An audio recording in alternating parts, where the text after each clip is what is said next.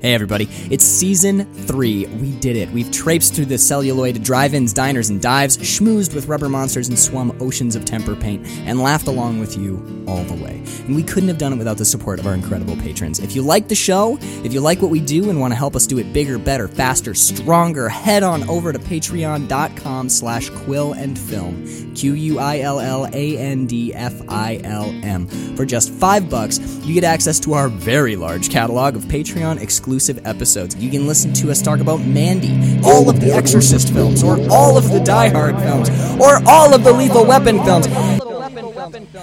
Welcome to Season 3. It's going to be our best season yet, and we would love for you to be a part of it. So head on over to patreon.com/quillandfilm. And now, enjoy the show. Wow, nice, man. You did it in one. Just a few film nerds breaking out of a rut, drooling over cinema that's hard and uncut. Stick us in your ear, thrill to this month's picks, and come and listen in, we're Measuring Flicks. Hello, everyone. Welcome to Measuring Flicks. I'm Carl Hartley. And I'm Max Peterson, and that, right there, was the intro. The very first welcome Official to the show. Bumper for season 3. We And are we are here. Dude, we're into season 3 right now. So I still remember as a young Max and a young Carl together at a particular French bistro. Yeah. Talking about, hey, man, how about movies? Those are pretty cool, right? And here we sit, hundreds of movies later. Hundreds of episodes. I was trying to figure out how many episodes we've done. I am going to go through and renumber them. Bird pointed out Spotify will break the seasons up anyway. Yep. So this way, rather than will always be episode one every season, now we'll have like a running feel for how many we've done. Because I think we're at like episode, for main season alone, like episode 120 or something like man. that. Yeah. Oh, man, I'll never get used to looking into those beautiful eyes of yours. That's why we keep doing the show, because every Exactly. time it's magic. So speaking of magic, man, season 2 was such a fun season. The goofiness, the schlockiness, the everything from the Universal horror pictures to motorcycle movies, whatever, man. What have you was fun. Back-to-back Roger Corman months. Fucking incredible, right? And we had some amazing people on with us during season 2, and I would like to take the opportunity right now, just thank them once again for supporting the show by being on with us and suggesting movies and things like that. So right off top, I'm just going to burn through them if you don't mind. Sure, we had a lot of special guests, starting with, we had Chris Fieldhouse with us on Easy Rider.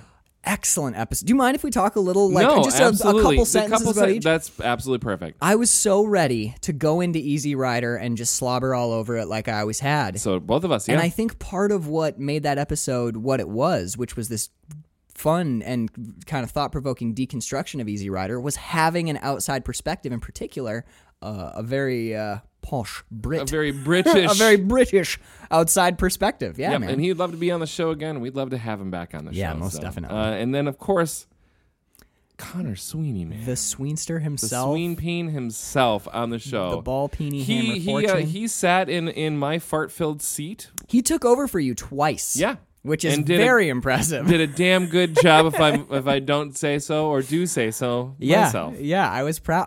And also we got him on. If you head on over to patreon.com, you can listen to him.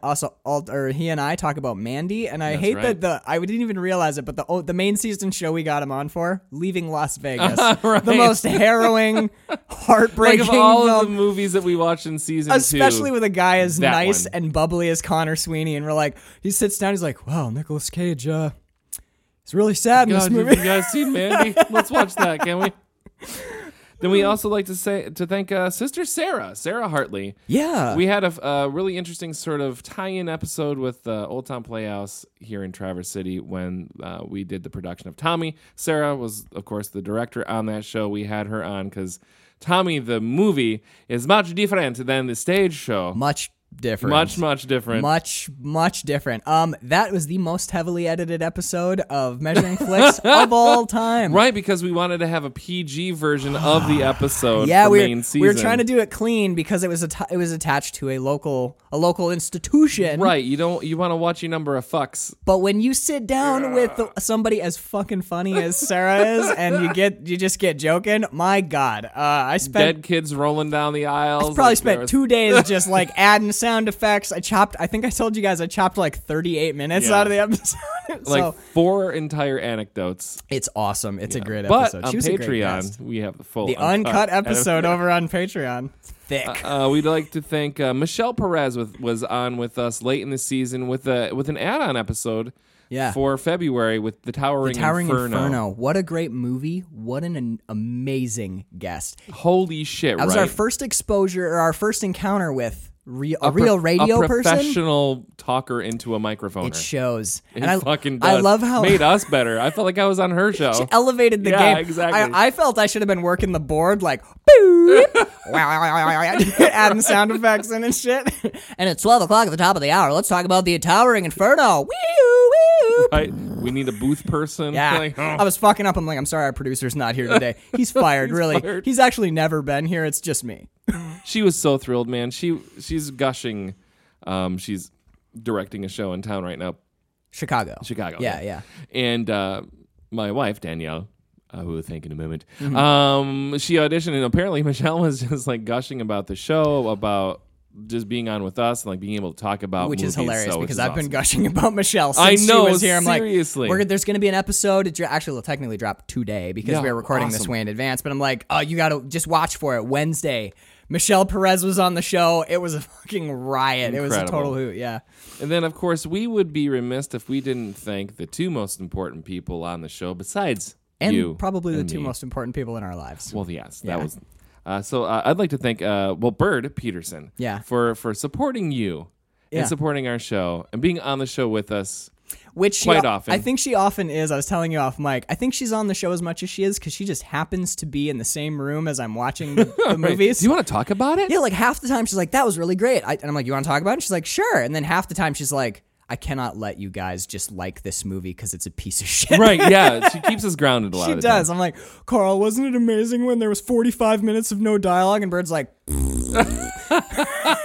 It's important to have that. it is. You know. I most recently having her on Hook, the only one of us who kind of didn't dig the flick. We were also like, we were Tripping just over steeped ourselves. in nostalgia, man. Yeah, man. She popped our happy thoughts from time to time Yep. and made us talk about it critically. It was a great. I loved having her on that episode, and I would like to thank Danielle Hartley, Daniele Hartelli. There it is. The I'll never say your name right. I promise you.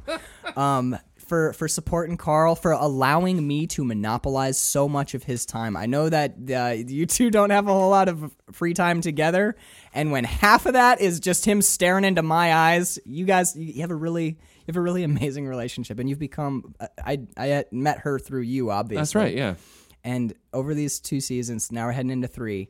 Dude, I love the friendship that has formed between our 2 families. It's pretty incredible. It's fucking beautiful. It really is what the it is. FCK family, man. It truly is. It's crazy, dude. Yeah. Hold hands. It's over been, the. okay. There you are. It's been such Hi. a fucking ride, Carl. I absolutely love it. And Danielle, thank you. And thank you for coming on these episodes. And we haven't, being so sweet. spoilers, we haven't actually, behind the curtain, we haven't actually recorded it yet, but thanks for being brave enough to give Hostel 2 a try. Right? Oh, man. we I'm haven't glad I'm watched thanking it her yet. now because Yeah. that's the last time she'll ever talk to. We're divorced now Yeah, it'll be in the future. So thank you to our special guest hosts. We really, really appreciate all of you. And this is something we're going to try and start doing at the top of the show. We'd also like to thank, right up front, our patrons. You heard the bumper at the top of the episode. That we're going to start running that so we don't have to talk about it quite so much once we're into the meat. But thank you so much to all the people who headed on over to patreon.com/QuillenFilm and supported the show. You keep the mics hot. You help us pay for hard drives when I run out of fucking storage, cutting these massive episodes that are like 3 hours. In season 3, you're going to help us start taking live shows out into Traverse City and maybe some of the surrounding areas. We're coming to you, baby. you're going to start helping us with some film projects. We have a couple of things kind of cooking, some short film projects, and maybe someday in the future, a feature. But that's all made possible by these amazing patrons. And so we'd like to thank them now. Thank you so much for your support. And thank you for getting us to season 3. Yeah, season 3, baby. Thank you so much to Kelly and Mike Wagner and Katie Clark, Casey Scheibe, John Scheibe, David Rowney, Daniele Hartelli, who not only gives you to the show, she also gives money to the show because she's fucking incredible. Thank you to Connor Sweeney. Thank you to Brian Jackson, Kevin Ramirez, Sister Sarah Hartley, William Rockwood, and Jeffrey T. Morgan. Jeffy Morgan. J-Mo. The J-Mo. Thank you guys so much, legitimately, from the bottom of our hearts. We cannot say this enough. Like, we appreciate our patrons so much. I mean, we've had like a quarter of them on the show, and we've had a cookout with the other quarter. Yeah, it's awesome. Great people. All right, so all that aside, we're all done with that. Oh, we did it in under 10. Did it in under 10.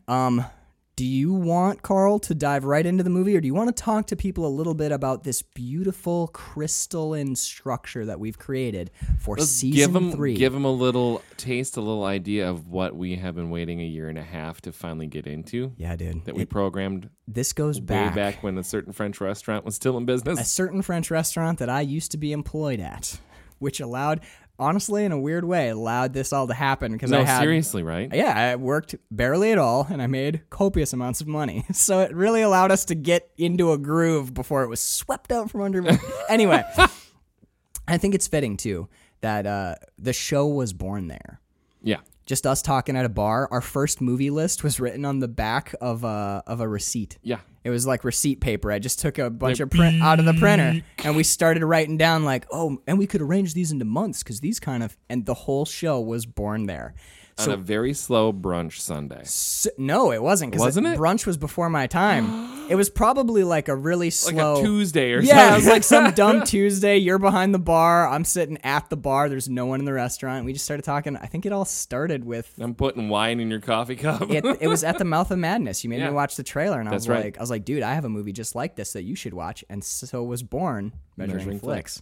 So when we decided to sit down and plan out season 2, because we always plan the whole season all at once, including the Patreon movies. So we met back up at Le Fouf, and we sat down with our notebooks, and we carefully structured this beautiful season 2 that you guys are going to hear as season 3 instead, because it took us a while to figure out how the fuck to make it happen. Yeah.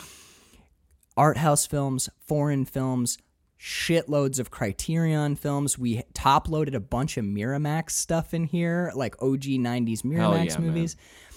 Our themes interact with each other month to month. The Patreon movies interact with the month that they're in. Sometimes the polar opposites. Sometimes they work in synergy. Sometimes complementing. Sometimes contrasting. We've got similar directors. I can't even look at the list that we're about to watch without getting like so fucking excited, yes, man. Dude. So, and we planned it all the way down to 0. We have the whole season is airtight. And then we hadn't figured out the library yet, where we can get a lot of movies for free through the library. Criterion Channel didn't exist. Didn't even exist. So I tallied up how much we were going to spend to watch all these movies, and I was like, this is like a $5,000 season. And then we were like, why don't we just watch like a bunch of Corman movies? It's like, well, both of us have like different 50 movie packs with like, well, we could do biker movies. Yeah, so that's how we got our gloriously like ramshackle amazing season 2 with all these schlocky movies. We were burning through movie packs, but now we've got our shit figured out, and we can bring you, dude, this is 2 years in the making this season. Fucking Christ, man. Yeah, and we can worth it. Based on these first 2 movies that we have watched so far. Spoilers, they're really fucking good. They're super fucking good. So let's take you into the very first one. It's 1973's Lady Snowblood. Yeah, directed month of March is March, and beware the Ides of So our theme for the month is the Ides of March, all assassin films, which So say so the soothsayer. So smart. It's a Shakespeare reference. See how highbrow we get. I with know, season right? It's 3? like, oh, I kind of feel like an asshole, actually. Well, to understand the episode, you really do need to read Go back to Julius the ball, Caesar. you know? Billions is Remember, way. beware the Ides of March.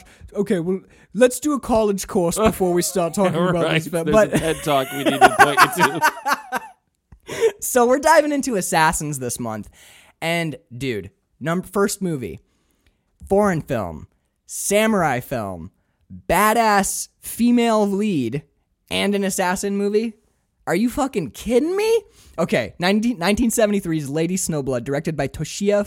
Is that Fujita? Fujita. Toshiya Fujita. We only could find one name. They have like the names of the actors, but no name of the character, or there's the name of the character, no name of the actor. There's no photo. The IMDb credits are pretty sparse. The woman that plays with Yuki, our assassin, is the only one that has a photo. Miko Kaji. Yeah. That's the only name we could dig up That's on it. this. It is a Criterion flick. And the reason that it was included in the list is it makes Quentin Tarantino's 50 favorite films of all time. You can see why. Boy, howdy, can And we you. can see Tarantino writing notes down while he's watching this. Yeah, man. Everything from score to like, I need to get a cinematographer with an eye similar to. Yes.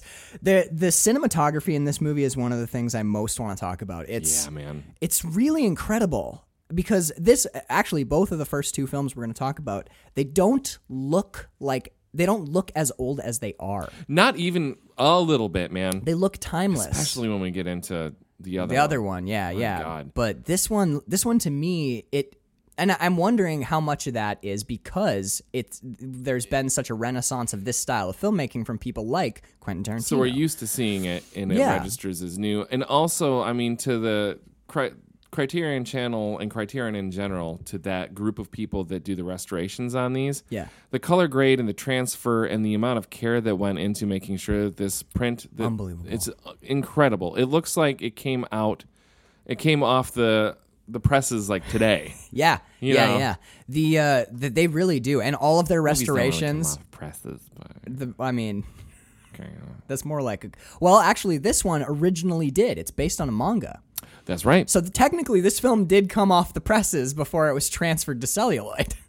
And actually, some of the manga appears in the film.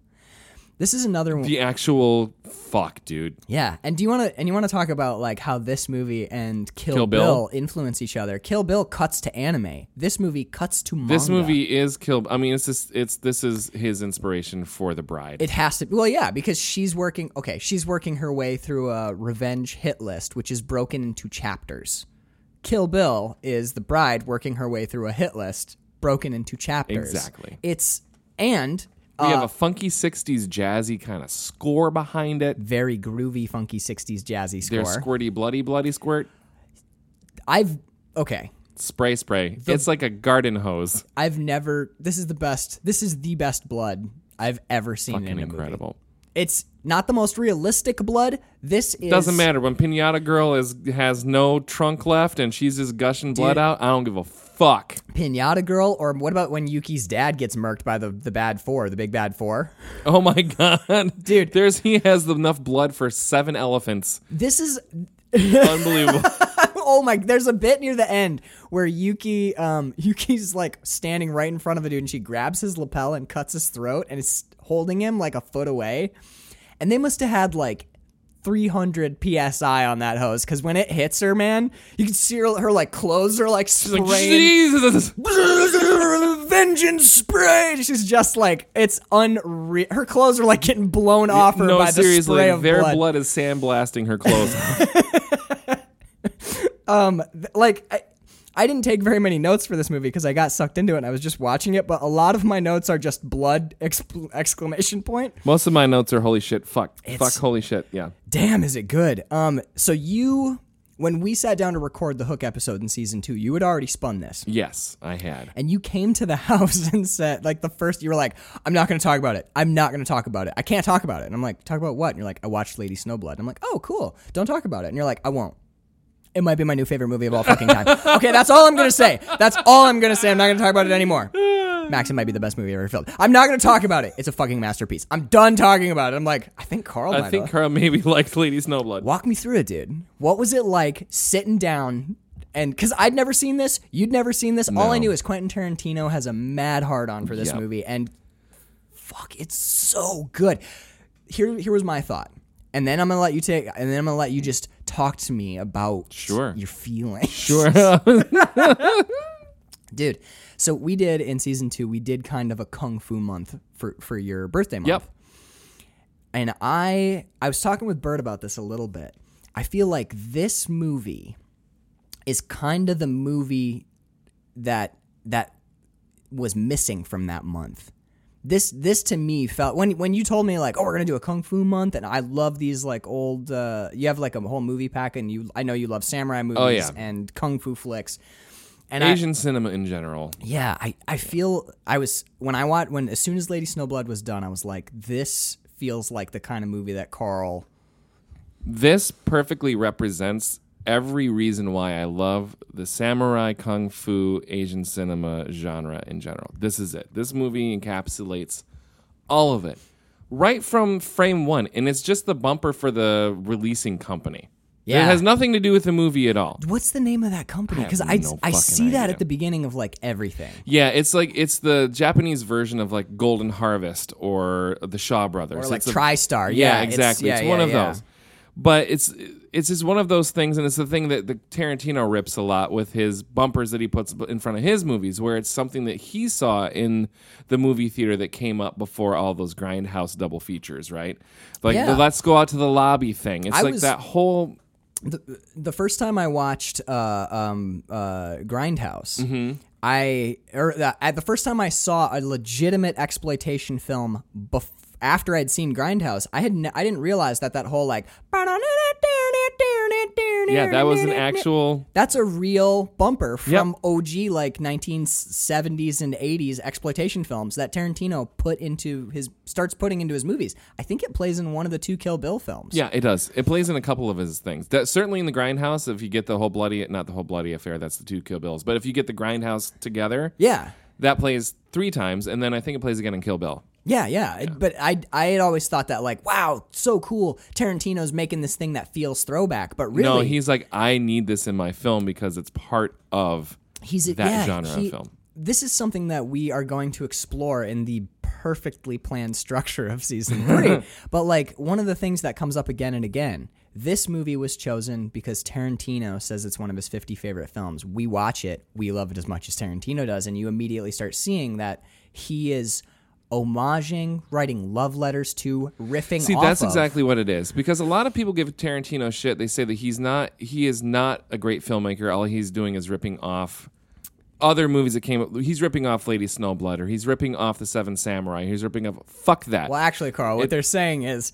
he's ripping exactly off Lady Snow. You'll notice there's a 73 film. Listen, you can go back and you can watch The Seven Samurai, and then you can watch The Magnificent Seven, okay? And you can enjoy them both. Yeah. He is not doing... Well, he had nothing to do with either one of those films. The point is, like, the movies are remade, stories are retold. There are only fucking so many words and so many letters in the English language. You're going to be repeating things. But the idea is to give your own spin and, like, artistic, like, little peppering onto it. Right. He's right. You already said it. You said it best. He's writing love letters to this genre in an incredible way and making them his own. If you think it's so fucking easy to make a movie based on something that exists already, go fucking do it and see how great it looks. Yeah, give it a spin. Give that a fucking try, okay? You gather the people around you to make that happen. Not to get too like but I'm not defending Tarantino, but I guess I kind of am. He does not that Tarantino needs because defending, it's hard. It's hard not to. We're probably gonna be talking about him quite a bit in this episode in particular because this is a movie that has. He sort of guided us to, not directly, but it's on his list of top 50 favorite movies that have influenced him, right? So it's impossible to talk about Lady Snowblood without talking about Quentin Tarantino. Those two are connected he is how we got in here. A very real way. Right. I think Jim Jarmusch, on this subject, Jim Jarmusch said it in a way, and I think he might be quoting somebody else, but I heard this quote through Jim Jarmusch, and he said, movies are like waves on the ocean. Yep. There's a million different waves, but it's all the same water. Exactly. And that's what excites me about movies. And music, good movie. Do music, not like stupid shit. Yeah. But the same thing with music. Like, there is good art, there's bad art, and it's all, I mean, beauty's in the eye of the beholder. I mean, obviously. Like, I can watch something and think it's beautiful, and you can be like, that is garbage. It's a whole idea of art. But the idea that, the notion that if something resembles something else that takes away from its own uniqueness, Right. it's just bullshit. Like, there's only so many colors on the wheel, man. Yeah, You yeah. know? Like, I mean, you learn in college English that they say there's what, like 6 or 7 stories, Yeah. and that's it. Yeah. And you're like, It's what you do with that makes it great or not. right. If it resonates. If something still resonates, it doesn't matter if it's similar to. Yeah, And we even have like shot-by-shot remakes of films that we've covered in previous seasons that are legitimate and have their purpose and have their use. yeah, totally. You know? I love that Tarantino writes his love letters to these films gone by, and through that we get to experience we get to these go movies. back and discover them. Like, we're doing a whole month this year. We're bringing back Westerns month, and 3 out of 4 of those are Tarantino picks, because we talked in season 1 about there's a shot in The Searchers that is in Kill Bill Volume 2. Perfect replica of the shot, just flipped, with the bride on the other side of the door. exactly. And it's what I was going to say is not to get too like weird and heady about it, but in a way, when you homage movies like that and really truly love a movie enough to get the exact aspect ratio right and get your light levels exactly right and frame your actress just so, and you throw that out in 2016, and you're like, here, boom. And that echoes in people's heads who've seen The Searchers. They're like, this seems so familiar, and it evokes. Absolutely. And the reason that I like that is it reminds me of the tarot. So tarot cards, the way that tarot works is it's all symbolism. It's all Jungian archetypal symbols. When human beings see a full moon, we all feel a profound feeling about the full moon. Yep. Because it's a symbol. Like, there's blood, moon, rivers, usually mother, babies. There's things in the world that when you see them, because we so universally Hive. yeah. When humans see a thing, because across cultures we all have symbols that we all share, and they become archetypes. When you reference films throughout time this carefully, it creates echoes of art throughout time. So it's if it feels familiar, it's because you've seen it before. Exactly. And you have a more It is being done with love and care, which makes it. yeah, dude, it's like movies as magic. So this is my whole thought with Lady Snowblood, Right. in general, and with Yeah. Quentin Tarantino. So he is on record as saying that he is going to make his next film. That's going to be it. He's going to retire, and that's sad because no more Quentin Tarantino movies. He says that. He says that, but let's say it's true. Okay. We get his catalog of movies, and there's no more Tarantino movies. The beauty thing about Tarantino and cinema in general is there will always be another Tarantino movie that we haven't seen to watch, and it's the thousands of Asian and grindhouse films that he was inspired by. If you want to see another Tarantino movie, you can go back and watch Lady Snowblood, because it's all there. It's not directed by him, No. but he was influenced by it. And it misses some of it, but like you can go watch like I can't remember his name. There's a famous Italian crime director who he has like a trilogy of like hard-boiled crime films.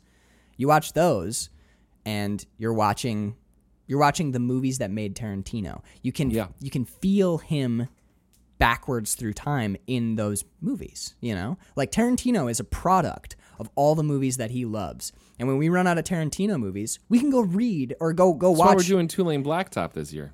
Yeah. Right? Like, Yeah. there's- And so many times we've discovered people through modern directors. For example, we fell in love with Jim Jarmusch in season 1.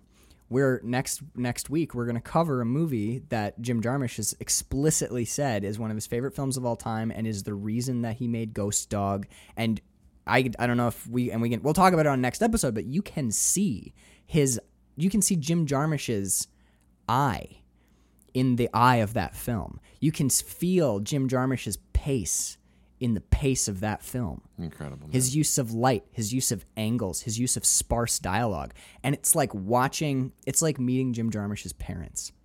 Holy in a shit! way, Yeah, you know? yeah. And that's fucking You have your awesome. father's eyes. You know, Precisely, it's fucking dude. incredible, man. Yeah, so okay, let's talk specifically now. Let's dig into the actual nitty-gritty of Lady Snowblood. And like I said, I was not able to take very many notes, partly because of the structure. This is the perfect. Again, I'll say it again, man. This is a perfect example of this type of cinema, man. It's a super simple story. Yeah. The stakes they're super low. It's one woman and her vow of vengeance that was placed on her as a baby by her mother. Well, I would say the stakes are super high. Well, they're super high it's Lives are it's all about murder. It's all about murder. Many people. But there's no global scale. There isn't like, if we don't do this, the planet's going to explode. It's a very personal story, There you which go. I love. Yeah, the scale is very small. That's what I was trying to say. Right. But I was used like, incorrect stakes are stupid low. words. The opening sequence, I think, is like a there open is air prison. Well, there's open air prison, and there is a whole population that has been like being taken advantage of by the government. Blood tax, yeah. And the blood tax, and like we will legitimately fuck you up if you don't. Yeah, they're pay us. conscripting. Japan is it's 1873. The Japanese government is conscripting all of the men between the ages of 16 and 20. Yeah. have If to you're 17 and you haven't signed up for the draft or been drafted, Yeah. then they will like imprison your family Or kill your family. kill your family. Yeah. They were massacring whole villages who were refusing to give their sons over. You know, this is pretty intense shit. So And this is stuff that actually happened in Japan. yeah. Yeah. Yeah, so that is the framework of our movie, is essentially like a combination draft / genocide is happening Exactly. in 73. And our story starts when the father of not the father, it's the husband of the mother of our Lady Snowblood is killed because there's 5 people? Do you want to try and rearrange the mixed up chronology, or do you want to go through the movie as it is presented to Well, us? it's very Tarantino'd. It very much is. Or is Tarantino very snow-blooded? No, he's very snow-bloody. All right, so Because we do get things out of order. we do, and I actually like where this movie starts. Bird didn't so much, but that's because Bird doesn't really like Prison movies? babies, crying babies, births, Oh, scenes of birth. Oh man! Well, the whole thing there's no score. You hear the pouring of rain and a baby screaming. It's the first thing that you hear in this movie in an open air prison, isn't it? There's no rain. It's snowing. No, that's what I meant. It's snowing super hard. Why am I hearing rain? I don't know. Did you get a different version than I did? I don't think so. Did we do that again? Oh God, not Oh, for man. the first episode. We can't do it this way. You're like, wait. I watched mine on Prime. You watched yours on Yeah, Criterion. I watched the maybe. Prime version, and it starts with rain, and she's on a yacht, right? I'm like, no, it's an open air prison, and it's There was snowing. like a music video. There were boats. There were hose and boats. You didn't watch the hose on the boats cut of Lady Snowblood? No, Okay. this is gonna be a weird episode. So and then the next thing that happens is Oh Godzilla. no! I'm sorry. My note is humans. I should just read my notes. Humans in cages. Baby screams. Snow is falling. Wind and cries. That's all we hear. This cinematography. Immediately, I sent you a text last night, and I said, because we've been saying it all through season 2. Man, they used to make movies. My first text I sent you We're watching last night was movies like, again. Carl, we're watching movies again. And fuck yeah, we are, man. Our first shot is it's like a rolling tracking shot. It's not actually a tracking shot. They've got a camera on a dolly and they're rolling it down a hallway. And what we see on the hallway is consisting of wood slat bars in an open air prison in the wintertime. And we can see, and the snow in the this? use of the slats is genius because it breaks the snow up. And it's not a thin little bar, it's like a thick piece of wood. So the screen is like cut up like vertical, these really heavy vertical lines, and all of the prisoners are wearing red prison uniforms. So what you get is these slats of blackness, and at the very end of the hallway is this beautiful. And I think what makes it so beautiful is very geometric straight lines, broken by the wildness of white snow beyond. That pure white snow. And the knowledge that there's humans in cages. It's such a strange. And the way that we get that knowledge is their arms are through the slats, and they're like holding onto the bars, and some of their arms are hanging, but the slats obscure their bodies. So what you get is this black hallway with disembodied red limbs hanging out into it. It is gorgeous and hellish. Yep. because the people in the cages, they're just red arms with no faces and no bodies. They're just these disembodied nothing people, and that's what these prisoners are. And outside, there's something about that white snow doing whatever it wants. It blows diagonally, it blows crosswise, it falls straight down.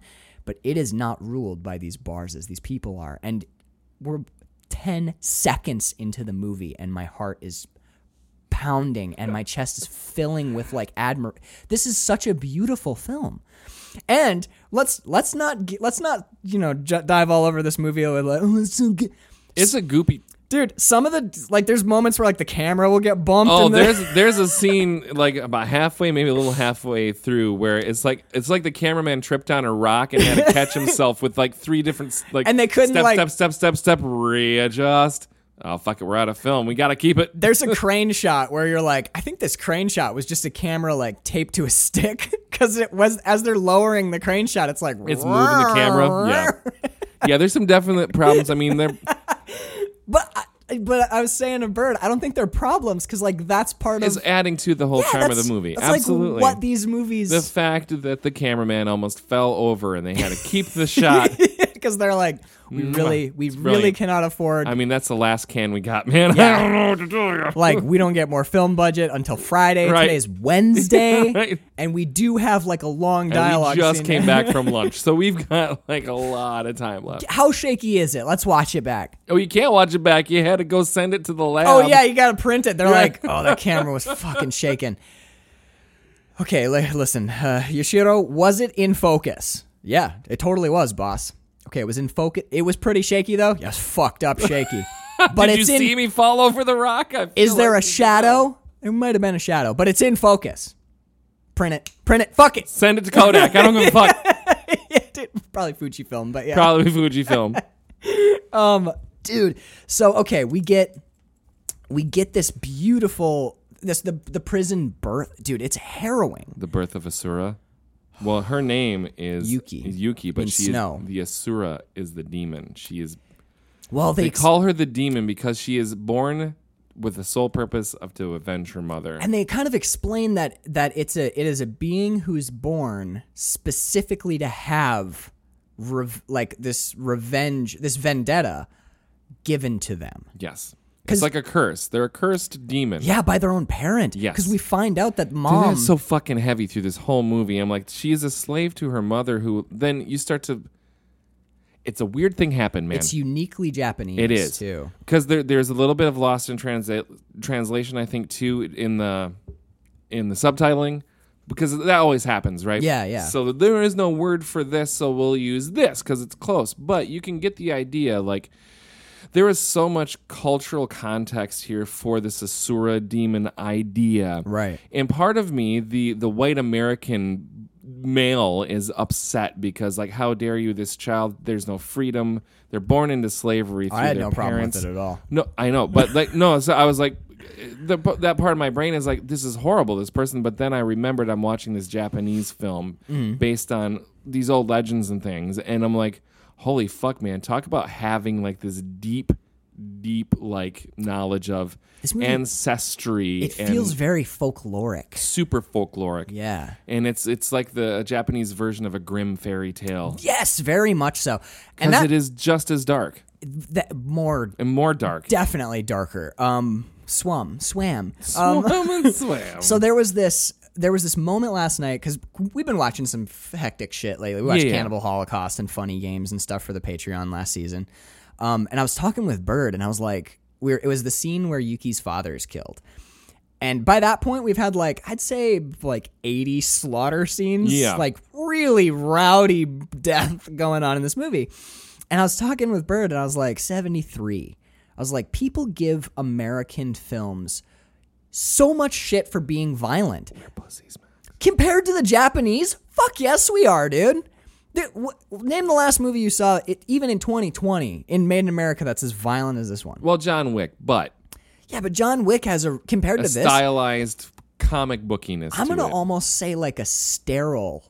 This violence is really visceral. Yeah, no, you're right. Because by the time John puts a bullet into the 57th person, Yeah. you're like, this is a cartoon. But this is fucking and I don't mean this slicing people open. I don't mean this in a bad way. Right. I mean this in a recognizing a cultural difference way. Mm-hmm. There is an absurd amount of cruelty to violence in Japanese movies. Absolutely. That is absent. And it's in their pornography, too, then just to be clear.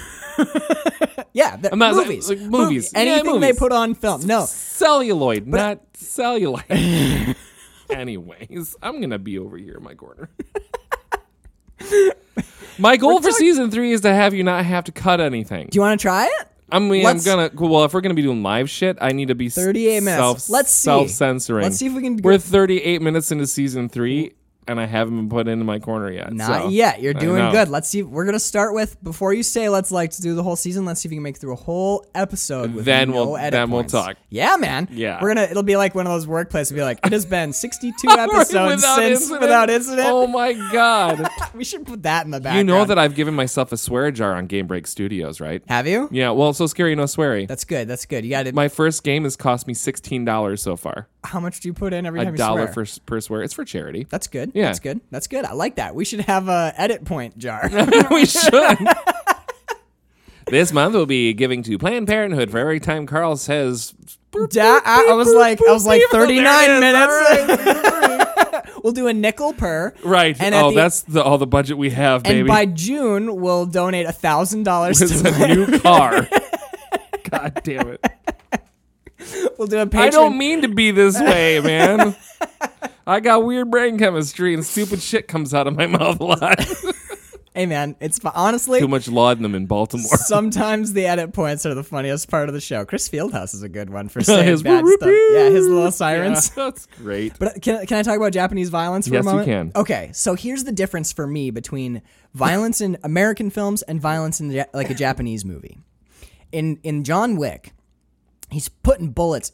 I think he technically kills more people than Yuki does. Oh, he in does. Lady Snowblood. Well, she is very specific about who she kills, and she's really good about getting to her targets. Until she just got to get through a couple people to get Well, to that's them. when, towards the end when it's like, we've got our entire assassin squad on your ass. It's literally called Chapter 4, Pleasure Palace. The final scene of carnage. Oh my God, when I saw the shit final so much. scene of carnage on screen, I literally got teary-eyed because I missed this. No, seriously. You know? I think we had the exact same experience watching this movie. I think you're right. I think we had the same frame. Yeah. The same minute.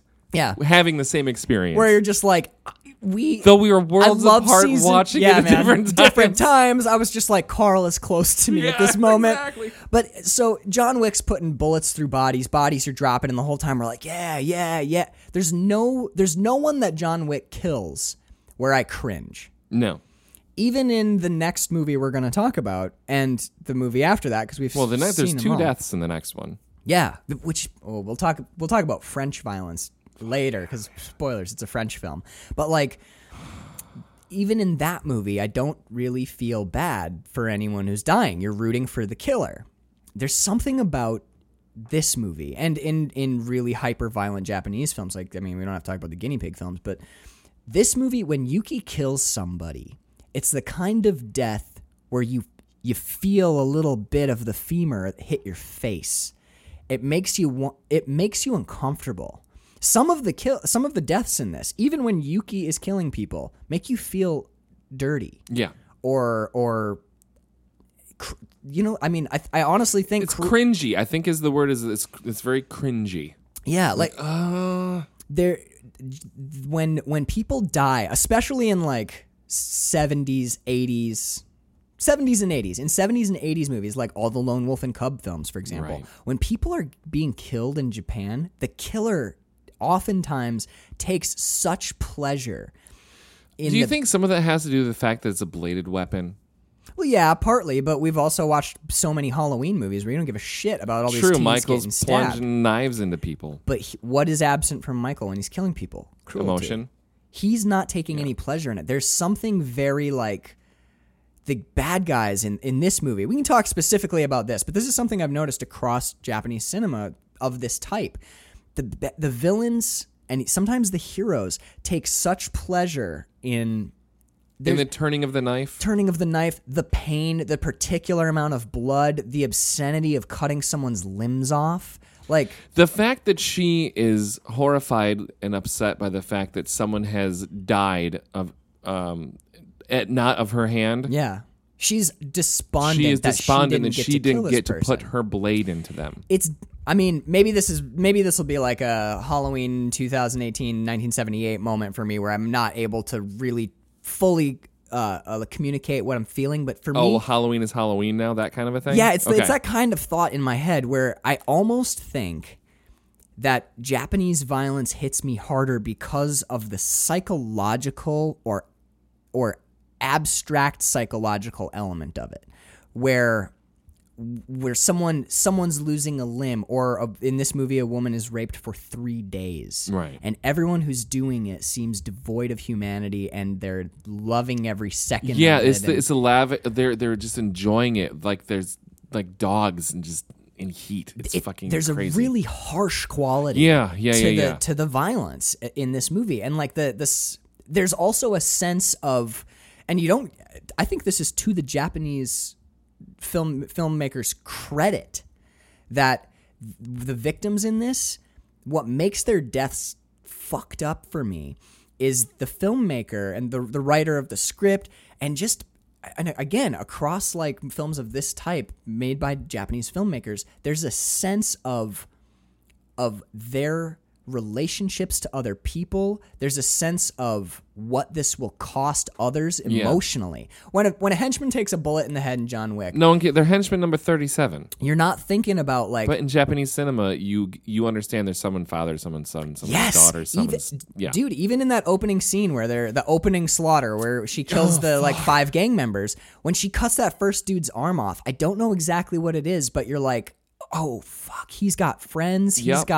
There's a sense. He was a part of a community. Like this is, it's very strange how that's different. And I think because it is. I think I'm picking up what you're putting down. It's not as abstract as the Halloween is Halloween, which I finally figured out after some cabbage. Yeah, but, dude.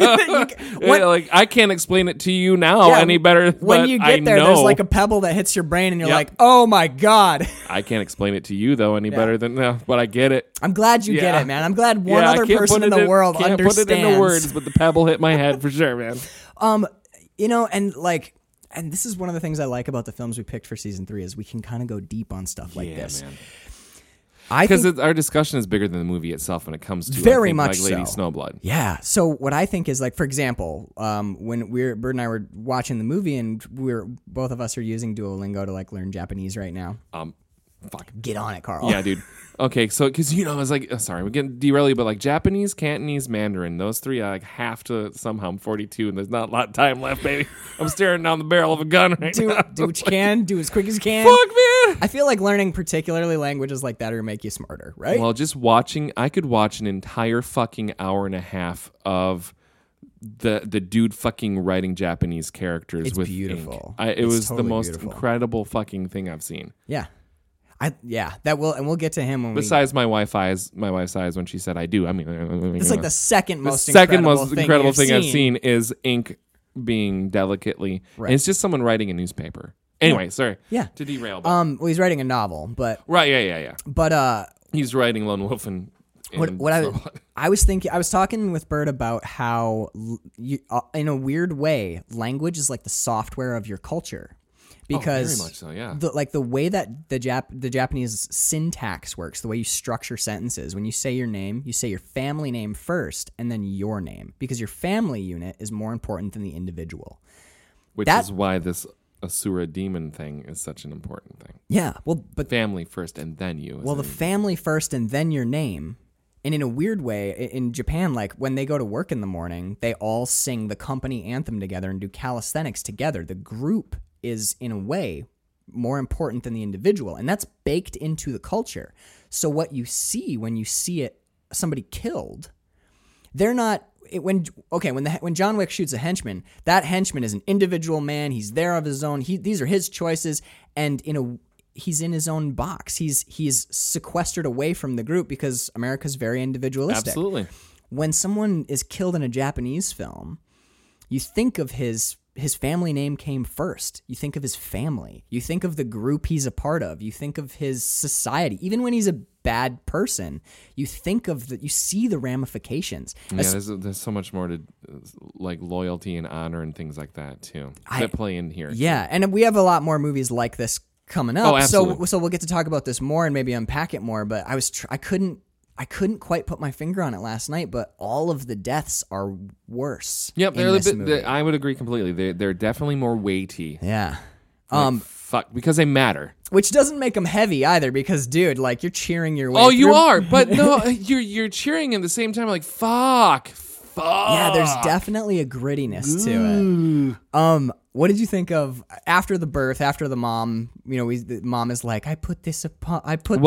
You must continue my vendetta." So many lines I wrote down that I have is even before we enter the world, we are marked by karma. Yeah.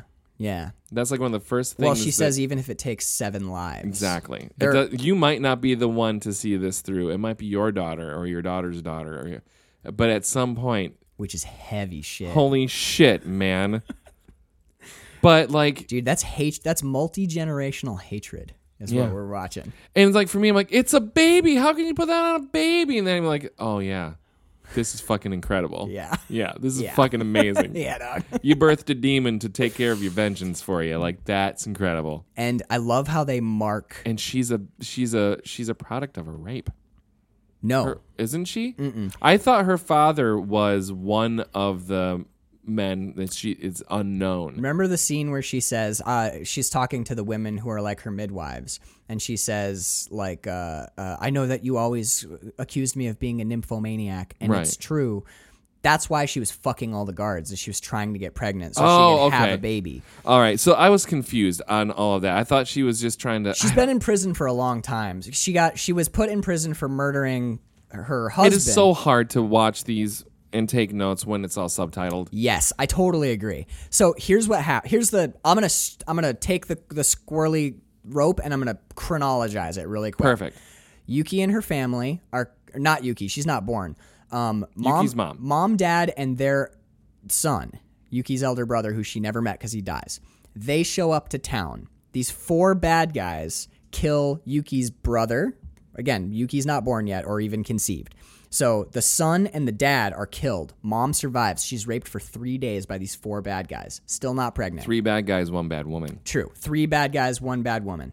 One of the bad guys takes her to Tokyo. And they start like a restaurant, and he basically loved her. I think he kind of like having her. Force wifed her. Yes. So there's this. Okay, so they live for a while. She's waiting for the right moment. They're quote unquote. I'm gonna say hard quote married. Yeah. There's a sequence. He's having sex with her. She reaches over, takes a knife, and fucking blade to the back, baby. Dude, that blood spray when she kills her hard air quotes husband. Blood, the knife goes in, then goes in more. Yeah. And then that's when it like hits the vein or whatever. Yeah. Did you notice it's the blood spray hits her and so much blood hits her that it hits the camera lens and they don't cut. There's gloop on it. There's blood dripping down the camera. Fucking incredible, man. She rolls on top. Blood is spraying on these curtains. Everything in this movie that is anywhere. Anytime you see white on screen, you know it's going to be covered in blood. Yeah. Getting dead. That white's going to be red in 4.5 minutes. You're like, oh, look, they're on white bedclothes. She's wearing white. Like, there's white sheets. Yeah, you're like, someone's fucking losing it. She's just going to cut all of the veins. That's all veins. All at once. And she's going to devein everyone in there. And this dude's diet has been just tablespoons of salt for a week. His blood pressure's boiled beets and 10,000 over 5 is like his blood pressure. And raw steak with just iodized, unopposed sodium. It's a salt crusted thing. His blood, he's like, I'm dizzy and I can barely see. My blood pressure's so high, and she's like, perf. And it is akin to the Ichi the Killer. It is, man. Dad blood. Oh my god. All right, good. So she murders this dude, gets arrested, goes to prison, still not pregnant. That's why she has sex with all the guards trying to get pregnant. Because she knows she's a life sentence. She's going to die in prison. She says it. She's like, I have a life sentence. Okay, I'm going to die that'll make sense here. now. I missed. Yeah.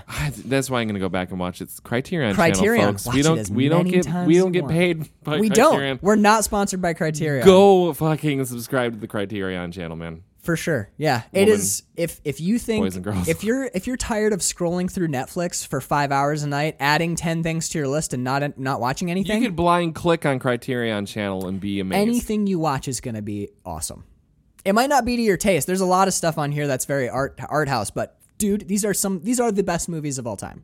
The Criterion Channel grabs the greatest movies ever. Yep. And then they restore them to 4K quality with a brand new soundtrack, supervised by the fucking director if he's still alive, with mini documentaries, and goddamn, dude. It's incredible. We should. The reason we talk about Criterion so much, even though they don't kick us money, is because we are genuine and true fans. And we do what they do is amazing. If you're a film fan, the Criterion Channel is something you should look at really hard. For real. All right, back to the movie. So she has sex with all of these guards to get pregnant because she's going to die in prison, but the baby won't because the baby's not a criminal. Right. So she gives birth, gives the baby to one of the other prisoners. That prisoner takes the baby out and delivers the baby to her aunt. That's right. That's how all that works out. And the aunt is totally aware. Yes, dude. I love how everyone is on this vendetta. Yeah, and there's no like, oh, maybe we shouldn't. Maybe it's that everyone is 1,000% in. Yeah. And this is what this child's destiny is. That's where the line, even before we enter the world, we are marked by karma. Yeah. The aunt teaches her how to pick pockets and teaches her some like street smart type shit. And then, wait a minute, a young girl delivered to an extremely cruel master right? who teaches her all of these things that make her basically Very good. I wonder if this... There's a very thin parallel here, I think, to a movie. It's Kill Bill. Yeah, fuck yeah. Man. It's this fucking Kill Bill sequence where she's punching the board for hours It's and everything hours. He's literally teaching her everything except for the 2-inch punch, and that's it. I mean, it's like, if this guy had taught Yuki the 2-inch punch, that's probably why Tarantino went with the 2-inch punch. Is he's like, yeah, I need a little differentiation here between Lady Snowblood and Kill Bill. In the first cut, it was Uma Thurman going down hills and barrels. Yeah. Oh my god. I fucking love Dummy getting kicked out of a barrel, man. Is that not the coolest thing ever, man? Fucking god, it's dude. Amazing. You stay in the barrel. So, oh god. Okay, I would. Instead of walking up steps, she's getting rolled down in a barrel. It's incredible. She's carrying water up in barrels. Yep. In Kill Bill, and she's getting rolled down a hill in barrels in Lady Snowblood. Can I talk about cinematography for a hot second? Please do, man. Bro, when in the opening sequence when the Yuki is born and mom places the Asura curse, let's call it, just for Western audiences. For what? Yeah. Placing the Asura curse, the vendetta, like charging her with his blood feud vendetta to kill the people who wronged her family. They're like Jedi assassins, man. Like the Sith. Sorry, I have that note. I'll talk about this movie and the next movie do something really well that I think a lot of modern movies kind of fail on. These movies, especially this one, we're told something, and then in case we didn't get it, the filmmakers find this beautiful way to visually reinforce what we've just seen. The passing of she names her Snow. Yuki, it means snow, according to the film. That's how they translate it, Yuki, snow. When she passes the Asura curse on, she's like, the pure snow of you will be like tainted with the blood of our enemies. We cut to the snow blowing outside the slats, and the white snow turns red. The snow itself changes in this moment of this baby is born innocent. Snow that's falling is pure because it has not yet touched the earth, but while it's still in the sky, it is imbued with red. And also, all that aside, it's one of the most gorgeous shots I've ever seen because it's a wide shot of the slats.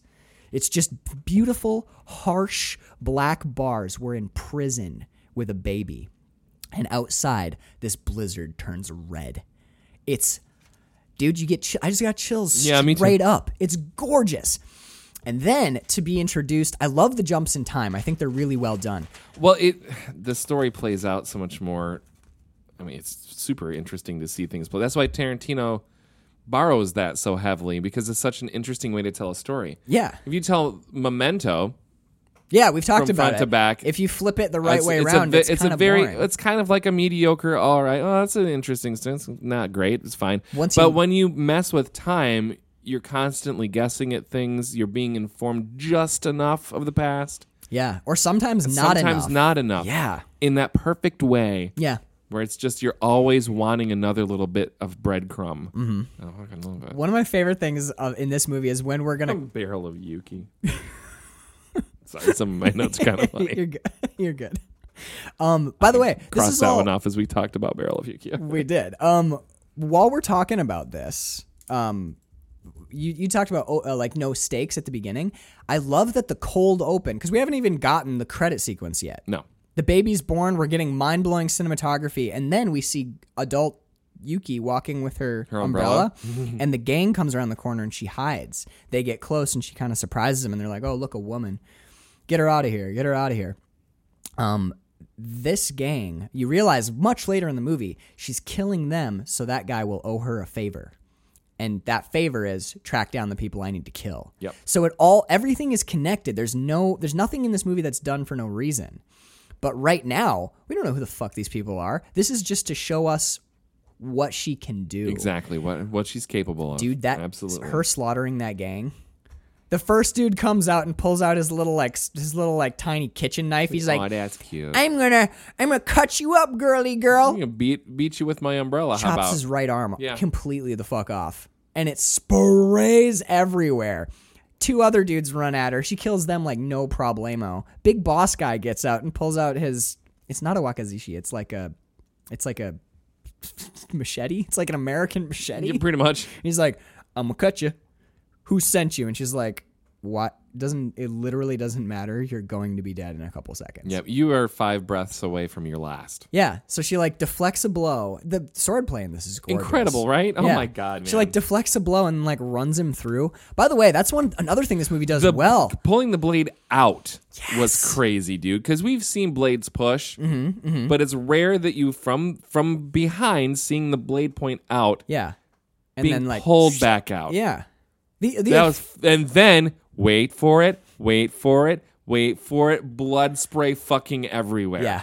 The amount of blood is crucial. insane, You can't do movies like this without too much blood. You need more blood than there really is. I still don't think there was enough. I think they could have had 4 more gallons. They of could have blood. Kill Billed it. You know what I'm That's talking- rowdy. There's a lot of Shit, yeah. there's a lot of blood in that movie, and I think this is why. Well, you know? the same exact kind of blood spray.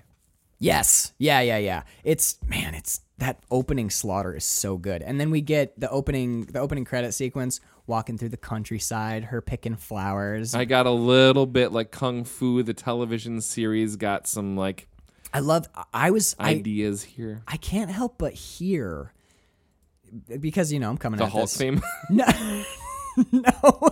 but like that, there's like kind of an opening anime credit sequence feel to it, Yes. where it's like, but you can also hear Tarantino, because dude, that again, like that I'm not sure if it's that exact song, but it's something so like that. But it's like it's a Japanese pop song. Like a jazzy pop. Okay, hero. You think so? I think so. This is kind of weird. I kind of heard. Oh no, I've forgotten his name. The guy who did all the Cowboy Bebop. No, the Western. Think Western. It's the guy who did the.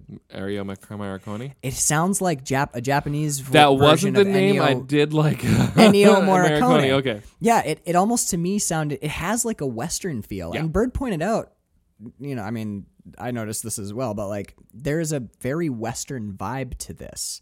She's kind of, this is like you can see why the Japanese loved gunslingers so much. Is they're basically Ronin, So I don't know. I got like some Western vibes from it, and I really dug it. I think what I was remembering, because I did watch this last week, is that most of the score itself does have this 60s, mid-60s sort of a jazziness to it. Definitely. And that is borrowed heavily by Quentin Tarantino and a lot of his stuff, too. Yeah. The soundtrack to this, I mean, it's very, very jazzy. That is something that people don't recognize enough, is how much of a difference a cool score can make. And this score is cool. Very cool. Yeah. It's like...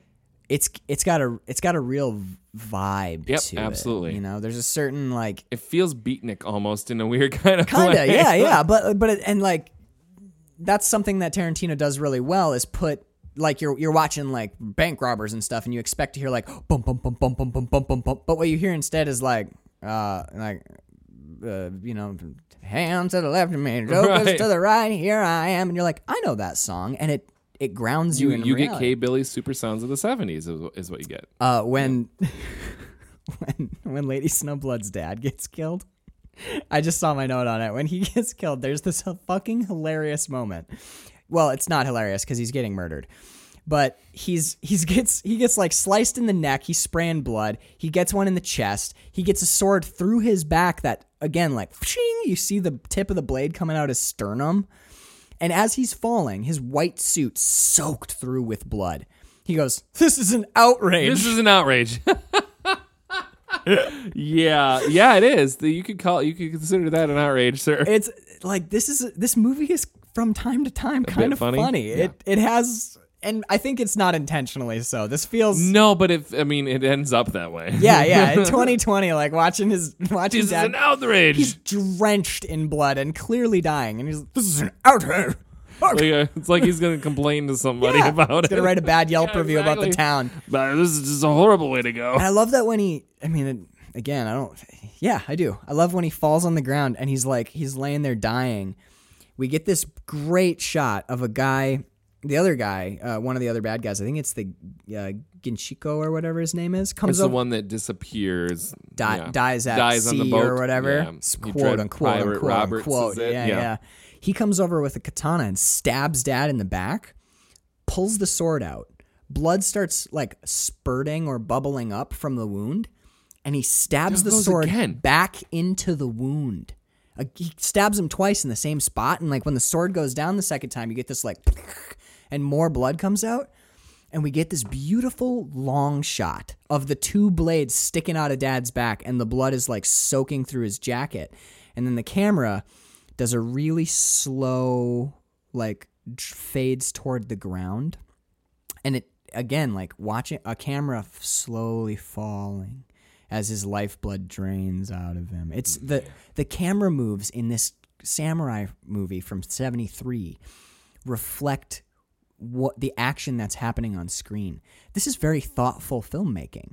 And then we have a very long shot. Once we get to ground level and we can go no lower, we realize that what we're watching is Dad's blood pooling, and we stay on it so long that we see his blood start to soak into the ground. He's feeding the grass. I was going to say blood. he's fertilizing the ground with his blood. And then the fact that immediately after that, the four bad guys don't just leave him there. They take his body and put him over a board so that his blood runs into the river, and the river runs red, literally runs red with his blood. We get that shot where as we're going up the stream, there's a river of blood, and we see why, because they've like thrown Dad over like a rock in the middle of the stream specifically to do this. And so that is all horrible. Mm-hmm. And you spoke to like why the violence is so much more impactful Cruel. and cruel. This is cruel. We see the approach of this family, and we see the approach of the gang, and we learn just moments before he is murdered that he is the new school teacher arriving in town with his elementary school teacher arriving in town with his family.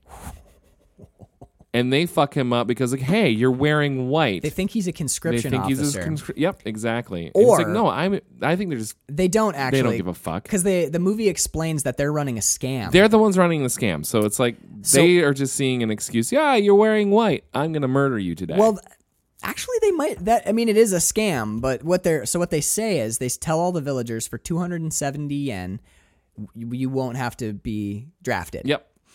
So Your sons are safe. So they get like tens of thousands of dollars from these very poor people who can't afford that. But in a weird way, if they really do think this guy's a conscription officer, this is how they keep the hustle going. Because he's going to come and he has authority. He has his authority. Yeah, So he's exactly. gonna come so and they're protecting the people by taking care of the conscription. They're literally officer. a gang. They're like the mafia. They're like, hey, you don't want your sons to go to war? Pay us money, and if a conscription officer We'll take shows care up, of him. we'll fuck him up. So they probably know he's not a conscription officer, but they're like, wait, if we kill this guy, they'll It looks good for us. Yeah, and then Because he's wearing white, we can just say he was. and they also know they're not killing a government official, so if they get rid of the body, They're Who knows? It's just there was it's no just a teacher. consequences. Yeah, they're doing a murder and spinning it so it looks like they're holding up their end of the bargain. Fucked, but man. really, they're just murderers. It's The fucking new good. elementary school It's teacher really come to good. town and gets murked. Right out the gate. I love he's like, this is an outrage. This I'm is an an- elementary school teacher. And they're like, we're gonna, this is a bad day for you, dude. Yeah, I tell that to the Reaper. Oh man, let me see here. What else do we have? Oh, one of the things that I saw a lot of in this movie and in the next one, but mostly in this one that I really miss. I miss rack zooms. I miss that. Oh, we get it. We'll cut from like super wide shots to like, and suddenly it's like a medium close up. Mm-hmm. And then the scene I'm thinking of in particular is when Yuki is fighting the like the alcoholic, washed up dude whose daughter Kobuyu is the one whose daughter has to work as a prostitute because he is on medicine and drunk all the time. yeah, he's constantly getting hammered and he's really also sick. one of the 4. One of the 4. This is another thing that I think is kind of interesting. We actually The cycle of violence begins with him again because of the daughter. Who kills Lady Snowblood? Spoilers. she didn't die though. I know she doesn't. Yeah, but who Puts a blade in her? Yeah, it's the daughter. But there's this interesting thing that what do they call the Wicker Wives or whatever Yes. she calls yeah, them? the Willow Wicker Wives. I have it written down somewhere. So the Bamboo Wives. yeah, the Bamboo Wives. and Tears of Death is the name of the chapter. The daughter, this guy's daughter, is like weaving like these woman-shaped wives, bamboo things, and she's like, "Well, I got to go sell them, Dad." And he's like, "Are the bamboo wives really selling?" She's like, Yeah, "Yeah, they're of doing course." great. And she goes and throws them all into the sea and goes to her real job as a prostitute. Yep. And So she can bring booze and medicine home to her ailing father. he is brought so low. When we first meet this guy, he's a rapist. He murders Yuki's whole fucking feel family. fucking sorry for him? Question And mark? that's more of that Japanese filmmaking thing. Because, like, what do we see? We don't see him as a, like, mustache twirling. I'm going to keep talking about John Wick because that's our American film this month. Yeah. So, like, when we meet the Russian dude and his son's life is in danger, we don't give a fuck Not about even a little. either Russian dude or his son. Nope. We're never like, oh, God, John, I know they killed your dog, but this is the family unit. No, we don't care about those people. You kind of don't want... You do. You want, but like, you don't feel good about Yuki killing this guy. No, well, because not seeing him now, No, because all the he's just sad and dying and sick He's and worthless human. and pointless and human. he's very human. He has a daughter. He loves his daughter, and his daughter is doing everything she can to help He begs the father. and pleads. He says that he's forgive me. They force me. I mean, he says forgive me, spare me.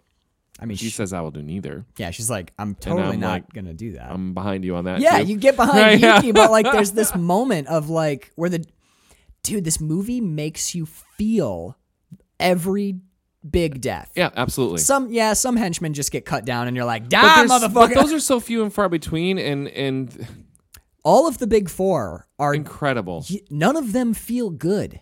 Well, none we of only them. she only has 3 to kill. She kills 2 of them. Only gets to kill 2. But think about this. Okay, she kills the first. Her mom killed the first of the 4, Exactly. and you feel good about that in kind of an "I spit on your grave" kind of way. Absolutely, she gets Mom has revenge. earned that Yes. kill like hardcore, and because Yuki is an Asura, like she's charged with this vendetta. She by proxy also deserves these 3 kills. Yes. But none of them, not one of them, feels good. No, they don't. The first one, drunk dad, sick, just recently found out his daughter's a prostitute. He's cheating at gambling games.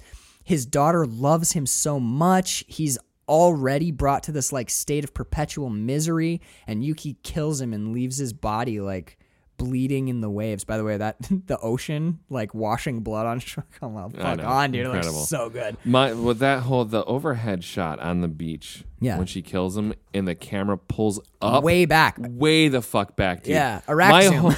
my whole body went oh. I mean, just overcome with like just the majesty of that Dude, shot. ripping a telephoto like Oh my all the way back to show like, and also The entire beach. You see the curvature of the earth in that shot. Like, And it's once again, fucking, they 'cause shot it that's- from the moon. it's like right after she kills him, right? yeah, right after she kills him. So what does the camera move show us though? all the space around her. It robs us completely of the the power of the yeah, death the because intimacy of it. we zoom all the way out and we see cliffs, we see a rocky ocean, the we see the pointlessness ocean. of it. Yeah, it's just two tiny little figures. Two And specks, doesn't matter. yeah, the death means nothing. It's this tiny thing. All that space around you. Yeah, and the movie shows us the world instead, and it really takes away any sort of that you could possibly have had.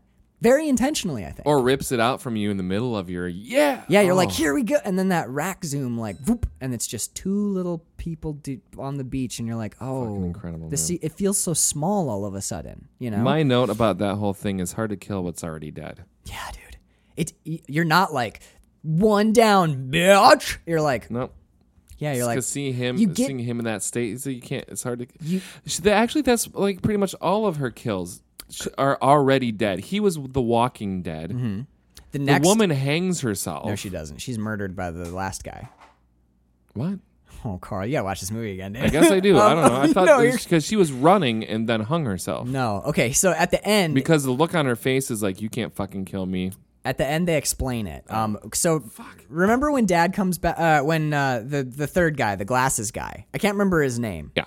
So the novelist's dad. The one that Dread Pirate Roberts himself. Let's call him Dread Pirate Roberts, Perfect. so that I can just say the names because Japanese is not my first language. No, fair enough. We're working on it. Yeah, so when Dread Pirate Roberts shows back up at the end and comes and talks to his son, the son is like, I thought I recognized you. I knew I saw you that night. Right. And he's like, he explicitly says at the end, he's like, you killed hanging lady. He's like, so you were there the night that she died. Why did you kill her? We find out that the dad killed the woman so that the woman couldn't reveal the secret that the dad was still alive. Interesting. So he hung her. He was there. Oh man, I missed that And, totally. and that's where I'm really bad at watching movies. no, it's subtitles. If you look down to take a note, you miss a line. Well, that line explains plot, so it's pretty fucking important. We might Because the have, way I read that, it was and many of my notes are that she doesn't actually get to really kill anybody. Right? well, because you're not wrong. She doesn't get to kill this person. Well, she doesn't, but because there was a look on the hanging woman's face that looked like, that was like, fuck you. go fuck yourself. Yeah. You can't do it, I will. Yeah. And then she pinatas her, which is incredible. But that reads either way. It sure does. Because it's rage. She's like, it's like that anger, but It reads for that Dread Pirate Roberts, too. because she's like, what the fuck are you doing? Why are you killing me? You know? And again, maybe, I don't know, this, to be fair, sometimes this movie does get a little convoluted. Oh, it sure does. There's some convolution. Oh my God! When you have he is actually dead. He was he died at sea, and actually I'm not. I'm back, and I'm a new called person, that and shit. you're my father. I'll call it The as soon as they second said he they were died like, at he sea. was shipwrecked on a journey to America, I'm like, oh, the grave's empty? He's not He's dead. not dead. No. Exhume, then, show me his skull, but or he's then not dead. also the novelist is his son. Like it does Right. get a little. There's some loop-de-doos in this But that's flight. 1973. It's a fucking. Yeah. Who gives a shit? It's part of the movie. It's part of that. It's part of this thing. It doesn't have to be. No, I like it. I wouldn't like it if I understood it entirely. Right. You got to get a little lost, or it's not really a cool samurai flick, you know? It's not quite as lost as we get in last season's Samurai Reincarnation. That gets real cloudy. I literally understood maybe I have 15 no idea minutes of whatever that film. happened in that Like, I know that. I'm still not sure if it's Reincarnation or Resurrection. Sonny Chiba. I'm not really sure of the title of that film. Anytime you're watching Samurai Reincarnation, you're like, I don't know exactly what's going on. You just say to yourself, Sonny Chiba. Sonny Chiba. That's all you That's need. perfect. That's all you need. Eye patch and sigils on him. Like whatever. Another Quentin Tarantino connection. You know. So, Dread Pirate Roberts kills the woman. Yuki, I actually really like the way that hanging sequence plays out. Me too. She's chasing Yuki. She's got her stabbed. She's bloodied. They both are kind of fucking injured at this point. Yeah, Yuki's hurt too. Yep. I think Yuki gets shot. Yeah. Yeah, she's got a hole and a couple cuts on her. Yeah, well, Yuki cuts her way through all of the henchmen, which, dude, Yuki in her white kimono, just All of her soaked with kimonos blood. are incredible. I have a note about the costuming as well. All of the costumes in this are stunning. They're really gorgeous, and they complement the scenery really well, and each costume feels faithful to the character. One of the things I noticed pretty early on is the daughter of the guy, the drunk guy. That daughter, the bamboo wives' daughter. Yes. She wears like red outfits that are very, very similar to the outfits the prisoners wear at the beginning of the movie. Oh, wow. So they're equating this girl kind of with Yuki's mom. An innocent person who's just kind of tangentially tied into And this. it's kind of stuck in this whole So situation. it makes it hard for you. That's one of those, I think that costuming choice creates empathy. It makes you like her more, and that is part of what makes It you... sits in there, doesn't it? It does. Yeah. Subconsciously. Love that. Archetypes, Carl. We talk about archetypes at the beginning. Dude, so if season... Snow and blood, by the way, are both archetypes. If season 1 was liminal space, season 3 is going to be archetypes. Possibly. I mean, there aren't any in the next movie that I'm aware of, but who knows? Now that Fedora's an archetype, baby. it's about... trench coats are about to be like a new Measuring Flicks archetype. But I love... So Yuki's fucking slashed her way through all of the henchmen in the Pleasure Palace. Chases... I was kind of surprised to hear gunfire. I forget that this movie takes place in like 1900 or 1901. Yep. I was very surprised by that too. I'm like, what the fuck is that? It's 1893. Yep. So we got gunpowder. We have pistols. We have that whole shit. The villainous woman has a revolver. And you're like, what the fuck? It seems so out of place and weird. It seems like anachronistic almost. Because it's all been swordplay, and then you hear a bullet, and you're like, what the shit? It feels like cheating. It does feel like cheating. You're like, that's how you know she's a villain. You're like, bad form. Bad form? We're playing these games. We already just invented gunpowder. What? Yeah, so... What? This is an outrage. But so Yuki's chasing down like gun-toting woman, and there's this great moment where you see feet. There's actually a couple. This is here. While you're laughing it out, I'll talk about the cinematography and the callbacks and stuff. So I was like, that was the hit pop album from 1973's Gun-Toting Woman. Gun-Toting Woman. It's the unfinished Waylon Jennings album. Exactly. She a gun-toting woman. That's the song. That's the title track. Dude, we're writing soundtracks to our samurai western film. But you see the legs, and she pushes through the curtains, and her first revenge kill felt awful. She hated it. Yep. She's robbed of her second revenge kill. She's already hanging from the rafters. Fuck, man. Let's think about this, dude. This is the intrinsic difference, because this is a Japanese rape revenge movie. We've seen 5 American rape revenge movies. Why? Look at the difference between the two. In an American revenge film, which John Wick is, you can argue that John Wick is a revenge movie. All the kills feel good because of the bad thing that happened. You're like, a bad injustice was done, and now the revenge feels fucking awesome. Everybody that hits the ground, you're like, there's one more in the plus column. We're getting our revenge. We're excited. Every single revenge kill in this movie feels bad. Awful. Yep, sure does.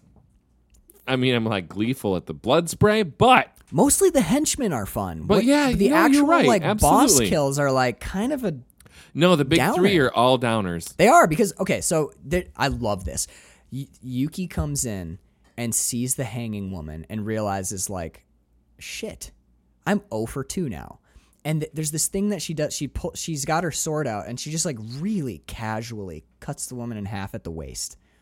And the dude, it's an awesome effect. Fucking great, the man. fucking legs hit the deck, and then blood just like starts dripping out of the. Shit raining out of the top half of her, man. It's incredible. It is so amazing. It's a beautiful shot. The Foley is literally just water pouring into a tub. Yeah, it's like Fucking incredible. Just pouring down, and you can see the novelist guy's like, I don't remember every detail of this because I'm writing. Book number 2 is going to be I'm writing banging. the shit out of this. Okay, dude. I'm going to be banned in 50 countries. The plitter of blood from the torso of a woman dripping on the stained tatami mats. Human pinata seems too on the nose. I'm going to scratch that. Yeah, well, okay, we're going to leave it in, but I'm going to put it in brackets. Right. I'm going to use a different colored ink. I'm going to highlight this. We're going to come back. We're going to give that a second pass I don't want to lose momentum, Asterisk C page 3. Yeah. It's draft 1. You can't get hung up on little shit like this. You got to just get it under the page, Yuki, where are you going? You don't want to talk craft? Okay. All right, fine. Writers meeting next month. Chapter 2, sentence 1. Yuki can be kind of a Yuki's bitch. kind of a bitch. So, but dude, it's so morose. It's like this sad moment of like she's trying to her do whole her life duty. since she was a baby trained for these moments, and she doesn't get the satisfaction of any of them. She gets none of them. Like, this is like that. I have to do something. Yeah. Because I can't just so I'm going to defile her body. Yep. But that's all you get. But it feels dirty so and just weak. Yeah. Yeah. And she's like, that's the best she can do is I can cut her in half and kind of, and even she knows it. You see her face. There's like no satisfaction at all. She's like, fuck. Kill the big boss fight with Dread Pirate Roberts. Well, she loses something more than she gains in that fight. Totally. We see her only friend. Her only friend gets shot 7 times by his own dad and uses his body weight to pin dad to the wall. Yeah, and she to like at the cost of his own life, he's helping her finish her like revenge pact thing. And he's like dying, holding his dad against the wall, and he's like, "Yuki, hurry, Yuki." And at first, when I first watched the scene, I was like, "What is she waiting for?" Right? Because she does. She stands there for a good long time. Like, why are you not just his face? His head is totally exposed. We've already seen how accurate and how skillful you are. Yeah, you're this a is master. This is not a difficult kill for you. What is the problem? She's standing there. He's pinned down. Do you think that she's realizing that this is the last of the 4? I think that she kind of realized. I think she's struck by the horror and the futility of what her whole life. She's 20 years old. Her whole life is. Well, that's sort of what I'm saying. Is like, well, this is the last of these 4 people. Yeah. I'm about to murder him. What is this entire fucking thing all about? This is so pointless and partly that, but I think the other part of what's running through her head is like the high cost of all this. Her only friend is dead, pinning his father to the wall. Yeah. Yeah. Yeah. She's like, I could have just let all this go and lived my life. This is horrible. But there's that thing of like, this is my function. This is why I exist. So she takes her sword and she runs forward and skewers the dad through the sun, through his back into the wall. And that's how she kills Dread Pirate Roberts. She kills her friend and the dad all in one fell swoop, pulls the sword out. And it's the move, like right after that death, it's, what do you got? Oh, I was just gonna. So we get her eyes several times in this flick, and this is one particular moment where her eyes are doing. So I have my note is her eyes, best fucking eye acting flick 1 of season 3. I have my first nomination. Mm-hmm. This, yeah, like consistently throughout the film, her eyes are. It's not just the like weird samurai eyes. Too bad no one can see that. Weird samurai eyes. But she has this haunted nature to the way that she gazes. Yeah, they go blank. You can see this anytime you see. She's trying to figure out what these emotions are. Yeah, and they're it's like multifarious emotion all in one look. It's really it's cool. It's really impressive. And a lot of the time her face is doing nothing. So most of the emotion is through the eyes. Really quick, when Dread Pirate Roberts gets stabbed, the next thing that happens is one of the most insane stunts I've ever seen. The dude staggers over to the railing. Straight up falls off He falls railing. like 20 feet onto a hardwood floor in a one-take shot from overhead. It's not faked. And he hits hard as shit. You see him hit the ground. There's no pads. There's no spliced shot. There's no cut. It's a one shot straight down. And the dude falls from the second floor onto the first floor and lands on a hardwood floor with no give to it. That's an amazing stunt. Yep. That dude might have died. Because we get it from, the camera is locked. Yeah, the camera's locked overhead looking straight down, and we see the dude like wander into frame on floor number 2. And I'm like, don't do it, man. Trip, stumble, fall. Whatever they're paying you, it's not enough. No, he falls a long fucking way. You're like, because there's actually a very similar moment in John Wick, which is an edit point. It's a trick shot. This is not here. This is just like OG Jackie Chan. The only thing that they might be doing is a little bit of forced perspective, so it looks like he's falling farther than he is. But I don't. But the amount of so. time his body's in the air. What I was thinking is the only way you could fake it would be with a wire. But there's not. he doesn't fall like he's on a wire. He falls like they just dropped a dude 20 feet onto the ground, and that's how they did it. He was just the one guy that was really good at falling 20 feet onto hardwood. Well, actually, one of the things you learn in martial arts, particularly judo, first is how to fall. Well, it's taking the fall, yeah. And there's this thing you can do. You see it a lot. Like the slapping the mat? Yep. In John Wick 3, you can see a lot of stunt people who are like falling through shit. They'll land and their arms are out. As you transfer, it's wrestling that too. Yeah, professional wrestling, they teach you to slap the mat. You first. slap the mat because what you're doing is transferring momentum through your extremities, so you don't take the full brunt of it in your guts and stuff. But still, that's a long ass fall. It's physics, Max. Yeah. So what happens is you have all this potential and kinetic energy that occurs when full body weight hits a hard surface. So what you can do is you can transfer that momentum and kinetic energy through your appendages into a... well, thank you so much. I'd like to thank God. I am Roger Deakins. I'm going to explain. So there's a thing you do. It's you create... I've only been up here for 5 seconds. No one cares about cinematography! CBS is already running the credits and shit. Or whatever fucking station shows the goddamn Academy Award. I think it's... is it Cartoon Network? It's Cartoon Network, yeah. It's a sci-fi channel. Sci-fi channel. I fucking wish it was the sci-fi channel. That would be amazing. All right, we can't not talk about peeling off the fake face. Fake dad? Fake dad is... That's fucking incredible. That's some Mission Impossible 2 shit. That man. is like, what the high fuck? level. Because it's not a mask. It's like... He's got a fake beard that they peel off. But then that's not it. They've got a whole... What's this little bit of fucking... His neck has a little... And they peel off it's not even a full mask. It stops at his brow line. Yeah. The mask is like glued to his forehead. And you can see that they did makeup on his upper forehead to match the mask because the guy underneath's skin is actually lighter. And when you're super not expecting it, so when they start peeling his face off, why are they ripping his skin off? Oh my god! I was not expecting this. Well, my first thought was that she was like scalping his face. I thought, is she leather facing him? What's going on? This movie is raucous. Did Toby Hooper step in for a day to direct? Yeah, I was like, gee. Oh wait, it's a mask. I was like, I can't watch this. I can't watch a face flaying. Meanwhile, I'm like, I'm gonna watch this again as soon as it's done. Soon as possible. Dude, but what a great mask. It looks so good. And here's how I think they did it. They made a mask. I think that they did a chin mask.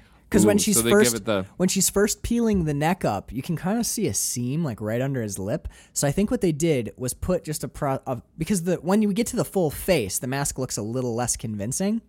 So I think when she starts peeling the neck up, it's the real face with like a chin portion, and then they cut to a different angle. That makes sense. And the mask is already because that chin piece will sell the rest of it. Yeah, if that looks good. You'll buy the rest of it. Right. Your brain fills it, smooths out the edges. Absolutely. Yeah, it's a great moment, man. And then we get to the end where we get the fuck is she waiting for? I did have that note.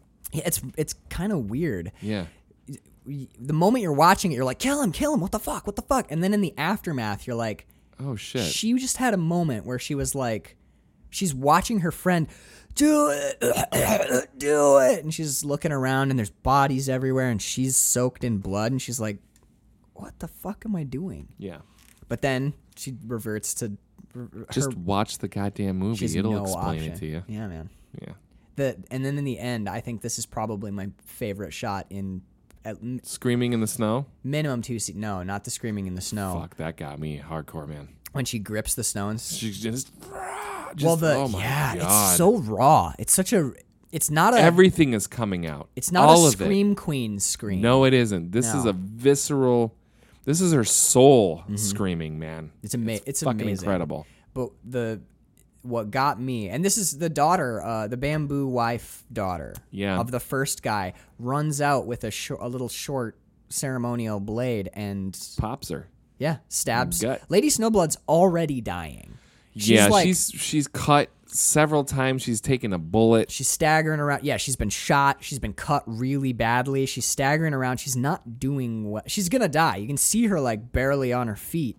And then this girl in red runs out and I love the exchange between the two of them because she stabs her and she's like, this is for killing her dad. Yep. And then we cut to Lady Snowblood's face and she just kind of looks at the other girl like, okay. And what I love about that moment is she's like, I I have been my entire life precisely what you are right now. Yep, exactly. And there's this great bit because she looks at her with no malice, no None. contempt. She's Not just even like a little bit. she's like, I fully understand why you did this. Yeah, there's an understanding there. And when It's you incredible. cut back to Bamboo wife daughter, She's horrified.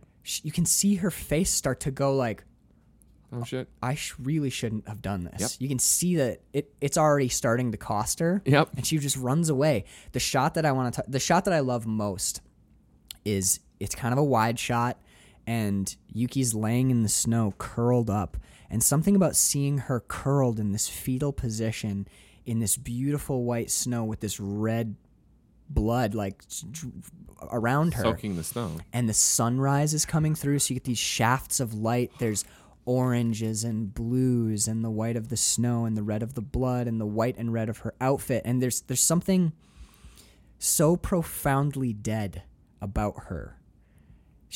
She's crumpled in the snow. The shot is perfectly framed. It is legitimately one of the, if I could get a print of that on my wall. It's I one have of, several notes of shots that I would love printed, framed. it's and one of the hung most in my house. beautiful Yeah, this is beautiful what- things I've ever seen. It's amazing. And then we see her arm slip down, and we're like, and that's game over. But I think they knew that they were going to make another one, because the very last shot is her head coming up out of the snow a little, and you're like, Oh, Yuki ain't dead. shit. And then it's like, Albert R. Broccoli. Lady Snowblood will return in Dr. No. Lady Snowblood, love song of revengeance, the revengeancing. Exactly. Holy shit, man. Yeah, man. Cinematography, score, the blood, the action sequences, the gravitas. All of it, dude. This movie, god damn it, man. Top to bottom, right? This is everything. This is everything that I love about Asian cinema, dude. This is why I just fuck. Dude, it was such a great flick. What a way to start season 3 off, man. Yes, no kidding. No kidding. We couldn't have done better. Lady Snowblood was like the way to get into this. Granted, I watched the second movie first, but I double featured them, so I saw them both together. Yeah, I can't wait to talk about the next one. I watched it this morning. Yeah, I'm actually really Lady excited Snowblood about was about a week ago. it. For you, for Yeah. the watch. I honestly, listeners, we say all the time, like, you know, like, oh, you should go watch this movie. You should go watch this movie. And like Casey, for example, one of our patrons, Casey, texts me all the time, and she's like, so you told the listeners that we should like go watch the movie. I just want you to know, I've never seen pretty much any movie that you guys have ever talked. She loves the show, but she's like, I just don't watch any of them. I just don't watch them. That's fine. If you like listening to us talk about them, that's cool. But man, if you like samurai films or revenge films or just I any, feel like movies. yes, this is a really cool movie, man. I feel like Tarantino. I think that's good sort of like definitely. that's a window in. Yeah, Here. if you like Tarantino, especially the Kill Bill. If you liked the 2 Kill Bill movies, Lady Snowblood is like precisely your cup of tea. you will be going, holy shit, this is why. This Yeah. is shit. Yeah. Just mind blown the whole fucking Go watch time. Lady Snowblood, and when you see us, give us a high five. Yeah, seriously, right? Be like, it was as good as you said it was. I got nothing else on No, it. man, that's me on Lady Snowblood. Fucking dug it. It was so good. All right, that first episode That's of season it. 3, and baby. we do patrons up front, so we can just get the fuck out of here. Heck yeah. measuringflixpodcast@gmail.com. Watch it. Let us know what you thought. And, dude, stay tuned. Next week, we're doing more Assassins, but this time we're doing them in... They're a little more French next time. I am so sad. I'm going to brood in this corner. I will drive a car. I kill you, and then I have a croissant. Have a biscuit. Biscotte. Crepes and killers. Join us next week for Crepes and Killers. Crepes and killers.